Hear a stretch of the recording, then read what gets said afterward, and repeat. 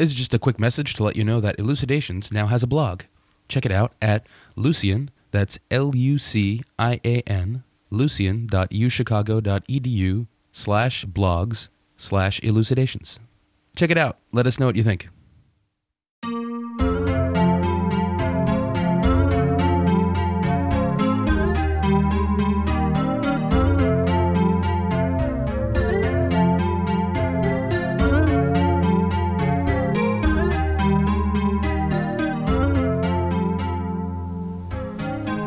Hello and welcome to Elucidations, a philosophy podcast recorded at the University of Chicago. I'm Matt Teichman. And I'm Alex Longlinay. With us today is Anubav Vasudevan, assistant professor of philosophy at the University of Chicago.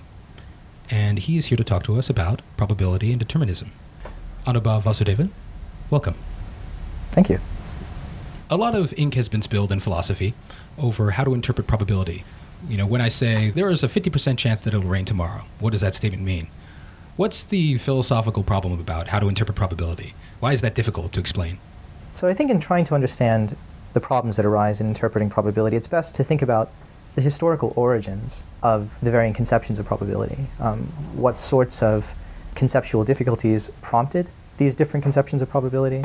And in that regard, I think it's best to start with a discussion of determinism, because ultimately, I think certain conceptions of probability, in particular the subjective or epistemic conception of probability, historically speaking, from a historical point of view, one of the principal reasons for interpreting probability in subjective or epistemic terms, and I'll say a bit more about what that means later on, one of the principal historical reasons for adopting an epistemic conception of probability was to try to reconcile the idea that we may live in a deterministic world with the manifest fact that certain events occur with a less than maximal degree of probability.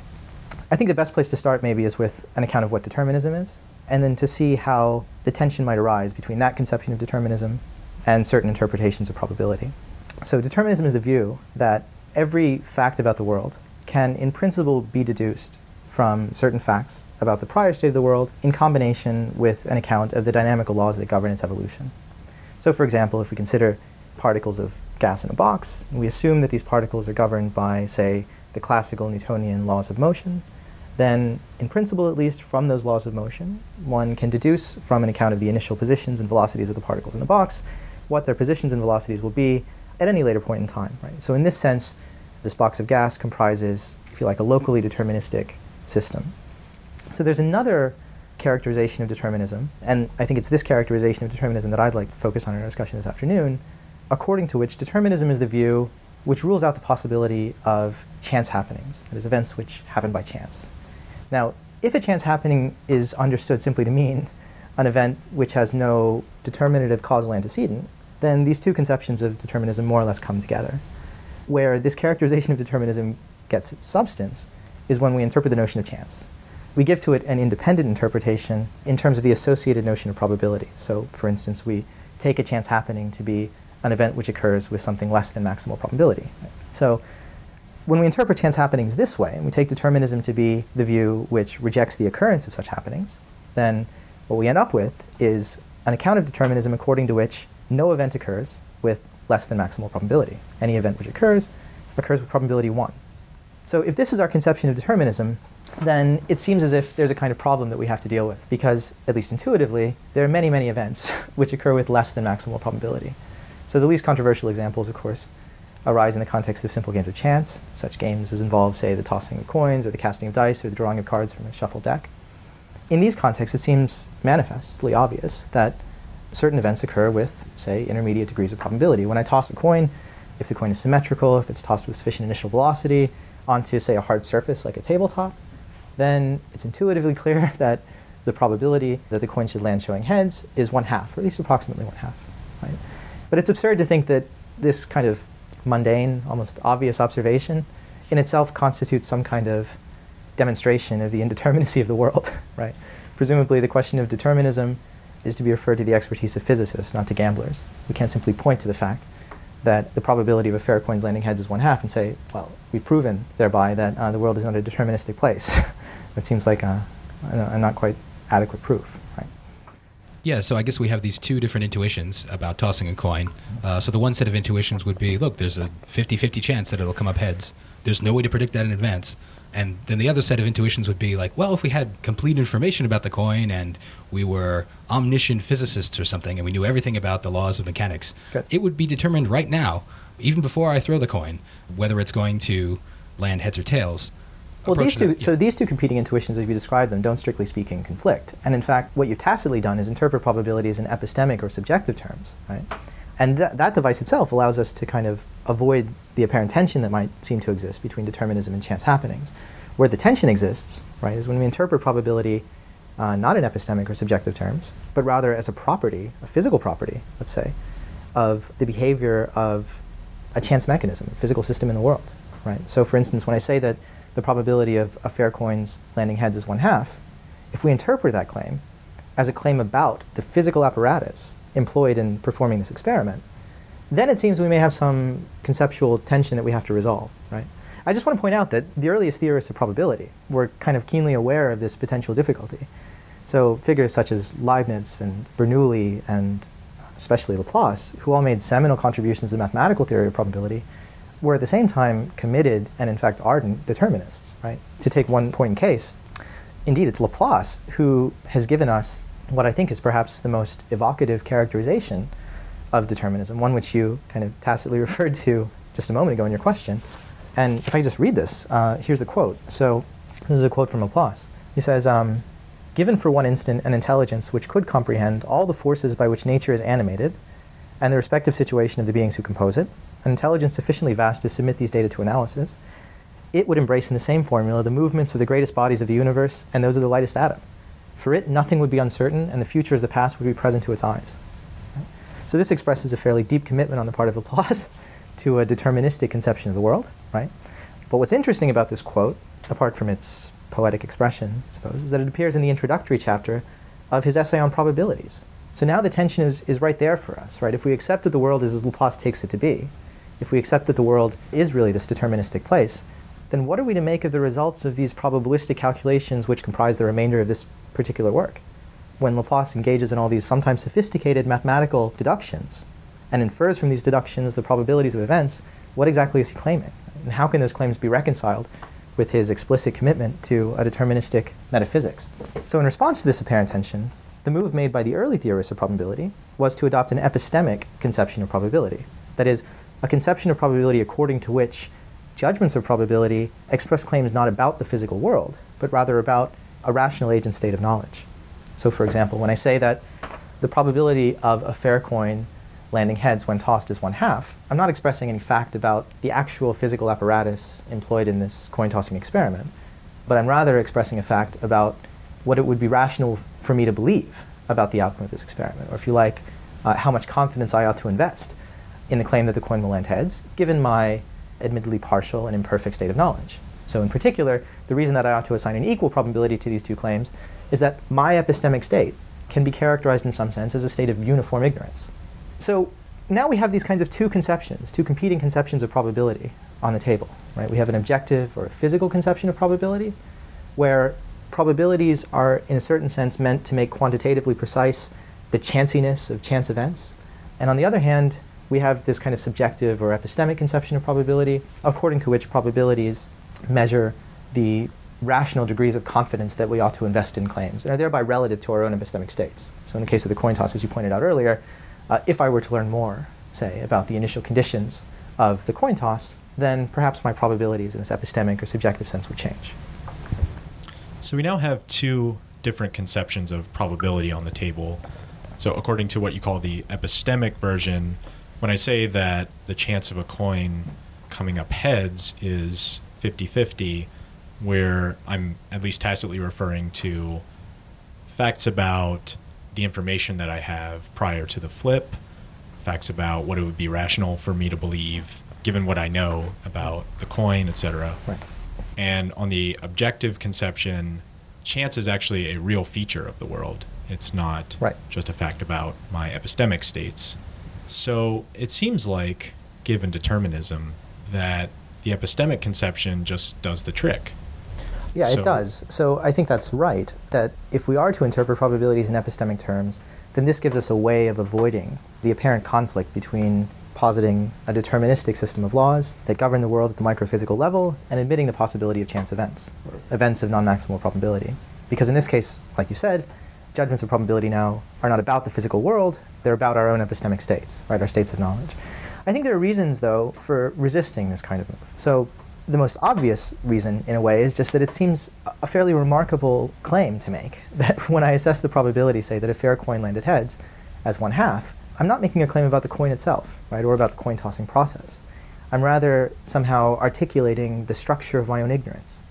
It's important to distinguish between the fairly trivial, sort of obvious claim that whether or not I'm justified in making a certain judgment of probability depends upon what I know about the world, right?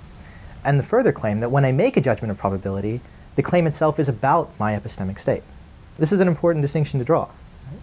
Take the analogy to the case of ordinary, or if you like, full belief. It's obviously true that whether or not we're justified in believing a claim depends in large part on what it is we know about the world. Nevertheless, we don't think that all of our beliefs about the world have as part of their content some implicit reference to what it is that we know.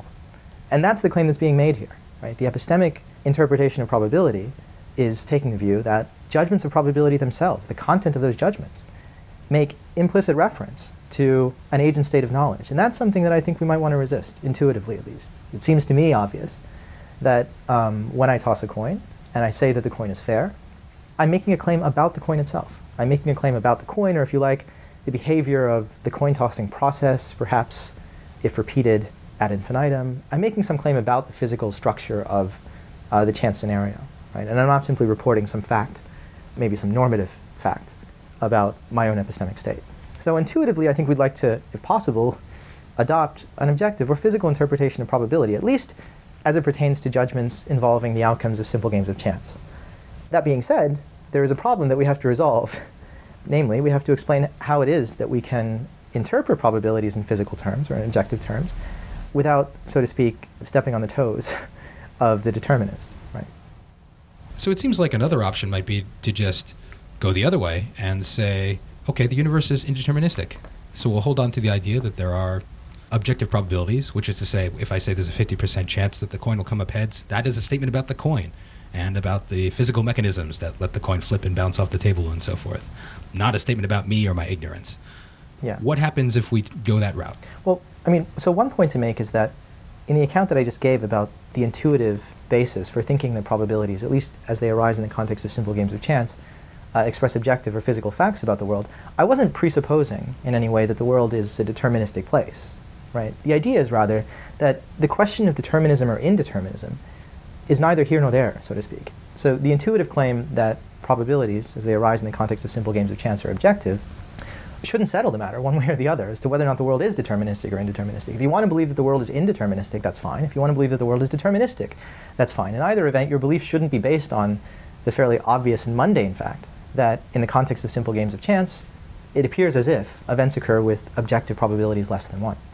So the reason that I bring up this whole story about the apparent tension between determinism and objective chance and the role that that apparent tension played in forcing the early theorists of probability towards a more subjective or epistemic conception of probability, what I ultimately want to argue, or suggest here rather, is that this apparent tension between determinism and probability, even in an objective or physical sense, is an illusion, right? That in fact it's an illusion whose credibility derives from an intuitively plausible but ultimately mistaken conception of the content of probability judgments, and in particular, the relationship between the content of those judgments and the content of, say, non-probabilistic judgments of categorical fact.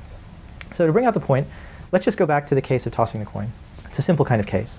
And let's think a little bit more about what it is that prompts us to think that the probability with which the coin will end heads is 1/2 and the probability with which it will end tails is 1/2.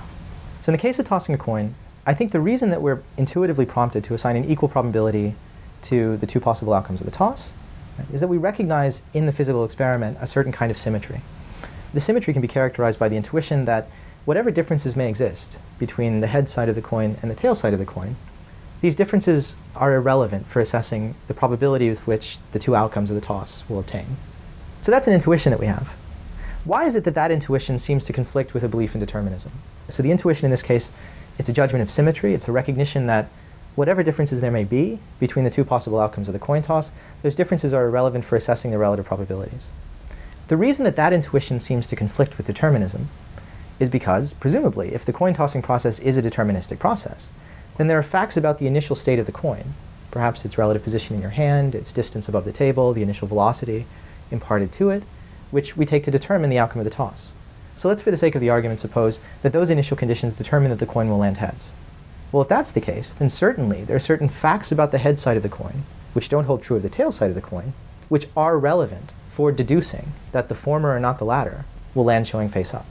So if that's the case, then it seems obvious that whatever those differences are between the head side of the coin and the tail side of the coin, which are relevant, again, for deducing what the outcome of the toss will in fact be, those differences also should be relevant for assessing the relative probabilities of those two outcomes. So there's an assumption here that we're making, which can be expressed generally in general terms as follows.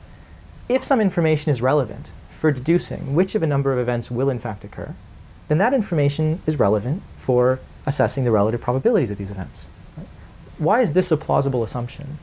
I think the reason this is a plausible assumption is that we generally tend to take deductive reasoning as just an extreme variety of probabilistic inference. So the judgments that result from causal deductions are interpreted, then, as just extreme judgments of probability. When I deduce that the coin will in fact land heads, by means of some, say, complicated causal deduction from the initial conditions of the coin toss, again in combination with my knowledge of the physical laws governing the coin toss, then the judgment which results from this is itself just a kind of degenerate judgment of probability. It's a judgment which assigns to that event, that the coin landed heads, a probability of 1. Right? So there's a tacit assumption that's implicit in this initial tension that we recognize between determinism on the one hand and the belief in objective probability, or at least the belief in events occurring with some intermediate degree of objective probability. Implicit in that apparent tension is a certain assumption to the effect that the judgments which arise as a result of deductions, so judgments, let's say, of full belief, if you like, categorical judgments of fact, are themselves just an extreme variety of probabilistic judgment. Right? And it's that point that I think I'd like to challenge. In particular, I'd like to argue that judgments of probability have a more complicated structure than this simple model would suggest. So if we accept this simple model of the relationship between the content of judgments of probability and judgments of full belief, then we're led to the conclusion that the content of a judgment of probability can be individuated in terms of a proposition of the sort which we could invest full belief in, and some number, which then determines the probability that we assign to this proposition. Full belief arises simply when that number is equal to 1. So this is the kind of model of the content of probability judgments, which I think is in fact implicitly supposed in the apparent tension that we perceive between determinism on the one hand and events occurring with intermediate degrees of objective probability on the other. So I want to argue that this is wrong. This kind of model of the content of judgments of probability is inadequate. So you want to argue that although it's tempting to think of deductive reasoning as an extreme case of probabilistic reasoning, namely probabilistic reasoning with complete certainty or something, although it's intuitive to think of it in that way, that's a mistake. So what would be some examples of deductive reasoning versus probabilistic reasoning? Okay, well, so here's a kind of intuitive example which I think suggests the sort of model that I'd like to argue against. So consider the following simple deductive argument. Premise 1, a ball is drawn at random from an urn. Premise 2, the urn contains only black balls. Conclusion, the ball drawn is black. This is a straightforward kind of syllogistic inference. You can model it even in Aristotle's syllogistic theory of deduction. Now consider this probabilistic variant of the argument. Premise 1, a ball is drawn at random from an urn. Premise 2, the proportion of black to white balls in the urn is p. Conclusion, the probability that a black ball is drawn from the urn is p. Now, intuitively at least, it might be tempting to think that the first argument is really just a particular instance of the second, where the value of p is set to 1. Right? Instead of saying the proportion of black to white balls in the urn is p, we set p to 1, and the premise turns out to be all the balls in the urn are black. These kinds of examples do seem to suggest that deductive arguments, syllogistic arguments of the earlier form, are in fact just a special case of probabilistic reasoning. So on the one hand, we have this deductive argument. Premise 1, a ball is drawn at random from the urn. Premise 2, all of the balls in the urn are black. Conclusion, the ball drawn is black. And we have this probabilistic variant of that argument. Premise 1, a ball is drawn at random from the urn. Premise 2, the proportion of black to white balls in the urn is p. Conclusion, the probability that a black ball is drawn is p. Right? And the intuition, again, is that the former argument is just a particular instance of the latter. In particular, it's the latter argument where the value of p is set to 1. I think that's actually mistaken. That's a misleading way of thinking about the relationship between these two arguments. What's misleading about that particular view about the relationship between the two arguments is that there's a certain ambiguity in the major premise of the probabilistic variant of the argument, which may not be immediately apparent upon first inspection. So let me give you a different example. Consider the following proposition. A fair coin is tossed 10 times. 5 of the tosses result in heads. This, I take it, is a semantically unambiguous proposition. There's no question as to what it would mean to believe that this proposition were true. But when we ask what's the probability of this claim, it turns out that there's a certain ambiguity in the question. It's not entirely clear what it is that we're asking. So at first blush, it may appear as if this sort of claim admits of an unambiguous probabilistic assessment. There's a straightforward way to assess the probability of the claim, right? Assuming, for instance, that what it means for a coin to be fair is that on any given toss, the probability of its landing heads is 1/2, then we can assess this claim. The coin is tossed 10 times. 5 of the tosses landed heads as follows. There are 2 to the 10 possible sequences of 10 coin tosses. Some proportion of those sequences will satisfy the description exactly 5 coins landed heads.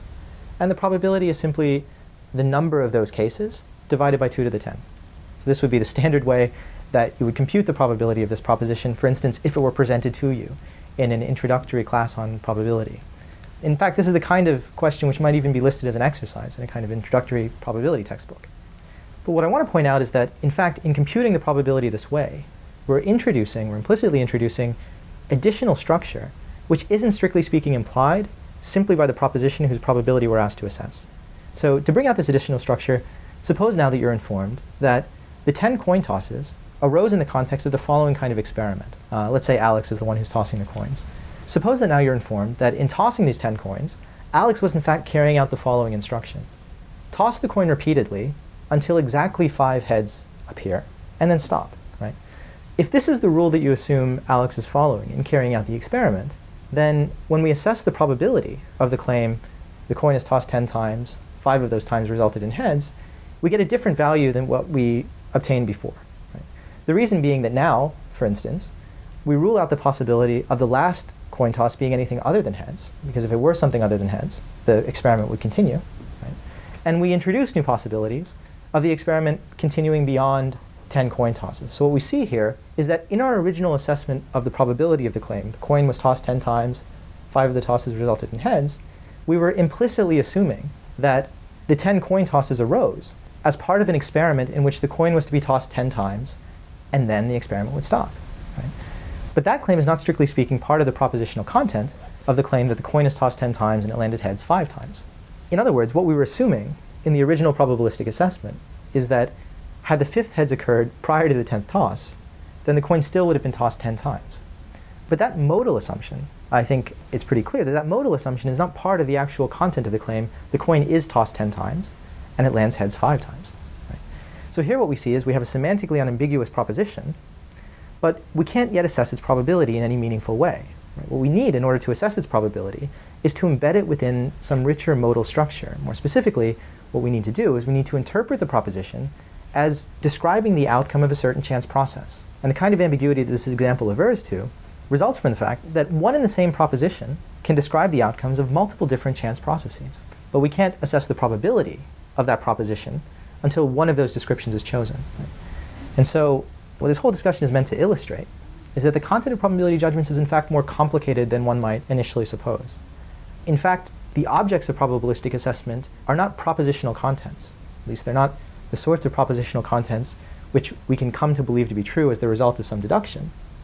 They're rather propositions which are embedded within a kind of procedural context. Propositions understood to describe the outcome of a certain chance process. So the upshot of all of this is that probabilistic reasoning and deduction are really very different modes of inference. Right? And it's in this conceptual space between the two that we can find room for objective chance in a deterministic world. The judgment that the probability of a fair coin's landing heads is 1/2 is no more in conflict with the deduction from initial conditions of the coin toss, resulting in a claim to the effect that the coin will land heads, than it is in conflict with observing that the coin has landed heads after the toss has been made. If I were to observe that the coin landed heads after it had been tossed, this by itself doesn't give me any reason to reject my initial view that the probability of its having done so is 1/2. Right? So to return to the sort of model of determinism given to us by Laplace, right? the expression of determinism in terms of this Laplacian genius for whom the future is no different than the past. It's true that in a kind of gambling situation, one wouldn't do well to place a bet against this Laplacian genius. But the reason that one wouldn't do well to place a bet against this Laplacian genius is not because of any privileged probabilistic knowledge that the genius possesses. It's rather that the genius is in a position where he doesn't have to assess probabilities at all. Because he has such a detailed and refined knowledge of the initial conditions of whatever process it is that we're betting on, he can simply deduce what the outcome of the process will be. But this is akin to simply observing the outcome in advance of its happening. Right? So the reason you don't want to bet against this person, it's for the same reason that you wouldn't want to bet against a gambler with X-ray vision. It's not because he has some refined knowledge of the probabilities involved. It's rather because he can see the cards that you have. It may be that if forced to assess the probabilities of the outcomes of a coin toss, he, like us, would assess the coin as being fair. The advantage that the Laplacian genius has over us is that he has an alternative route for assessing what the outcome of the process will be, which doesn't require that he should actually go to the trouble of assessing those probabilities. So whatever conceptual difficulties may arise from this conception of a Laplacian genius, I would argue that they don't arise from the fact that he, of necessity, would assign only probability 1 to occurrent events. Rather, it's that it's hard to imagine any reason why he should engage in probabilistic reasoning at all. So in your view, determinism is compatible with objective probabilities because deductive reasoning is not an extreme case of probabilistic reasoning. So what is the upshot of this view? Well, so I think that one of the upshots is that philosophers can perhaps start to pay a little more attention to the concept of objective probability. We can start to try to develop perhaps plausible theories of objective probability. Whereas, as a result of some of these apparent tensions, I think the direction of the philosophy of probability has tended to move towards a more subjectivist or epistemic conception of probability. But I think that, in fact, there's no reason to give up on our kind of naive intuitions that probabilities are, in fact, in the world. Right? They're the sorts of things which may enter into the content of a physical theory. And as a result, philosophers who are interested in exploring the concept of probability can propose and explore and criticize various analyses of the concept of objective probability without worrying about sort of stepping on the toes of metaphysicians, right? We needn't worry that by discussing objective probability, we're somehow conceding to an indeterministic worldview. And I think that's an important point for us to recognize. Another important upshot of this whole conversation is that it may force us to rethink the relationship between inductive and deductive logic. Generally speaking, many people have approached the idea of inductive logic by thinking about it as a generalization of deductive logic, whereas now we should recognize that in fact inductive logics are in a certain sense more intentionally laden than deductive logics. What that means is that they're going to be more language dependent than deductive logics. And it's important, I think, for clarifying certain debates in the history of inductive logic to try to make these kinds of language dependencies clear. In particular, I think we should recognize that when theories of inductive logic have been proposed historically, or in the context of the proposed theories of inductive logic that have been put forward in the 20th century, for example, say Carnap's inductive logics, the language is playing a much more important role in determining the inductive relations that obtain between propositions than is the case in corresponding deductive logics. What is language doing? The language, in essence, is defining for us a certain procedural context. The idea is that it's setting up for us a kind of conceptual experiment within which it makes sense now to speak about the probabilities of events. The conceptual experiment is one in which God, say, chooses among the maximally informative state descriptions expressible in the language which one will obtain. The experiment consists in choosing a model for the language. The language doesn't play that role in deductive contexts, and there are various ways of indicating this. So, for example, if you take an ordinary first-order language, various deductive relationships obtained between sentences in the language, if we were to refine the language by, say, making the elementary sentences more descriptive, introducing new possibilities beyond those characterized at the level of elementary sentences in the language, the deductive relationships between sentences expressible in the original language may not change. But in refining the language and making it more expressive, now the inductive relationships between sentences in the language may differ quite radically. And so we see that in the context of inductive logic, the choice of what sentences are to count as basic or elementary plays a role that it doesn't play in deductive logic. So I'm wondering what someone committed to an epistemic interpretation of probability would say to your example.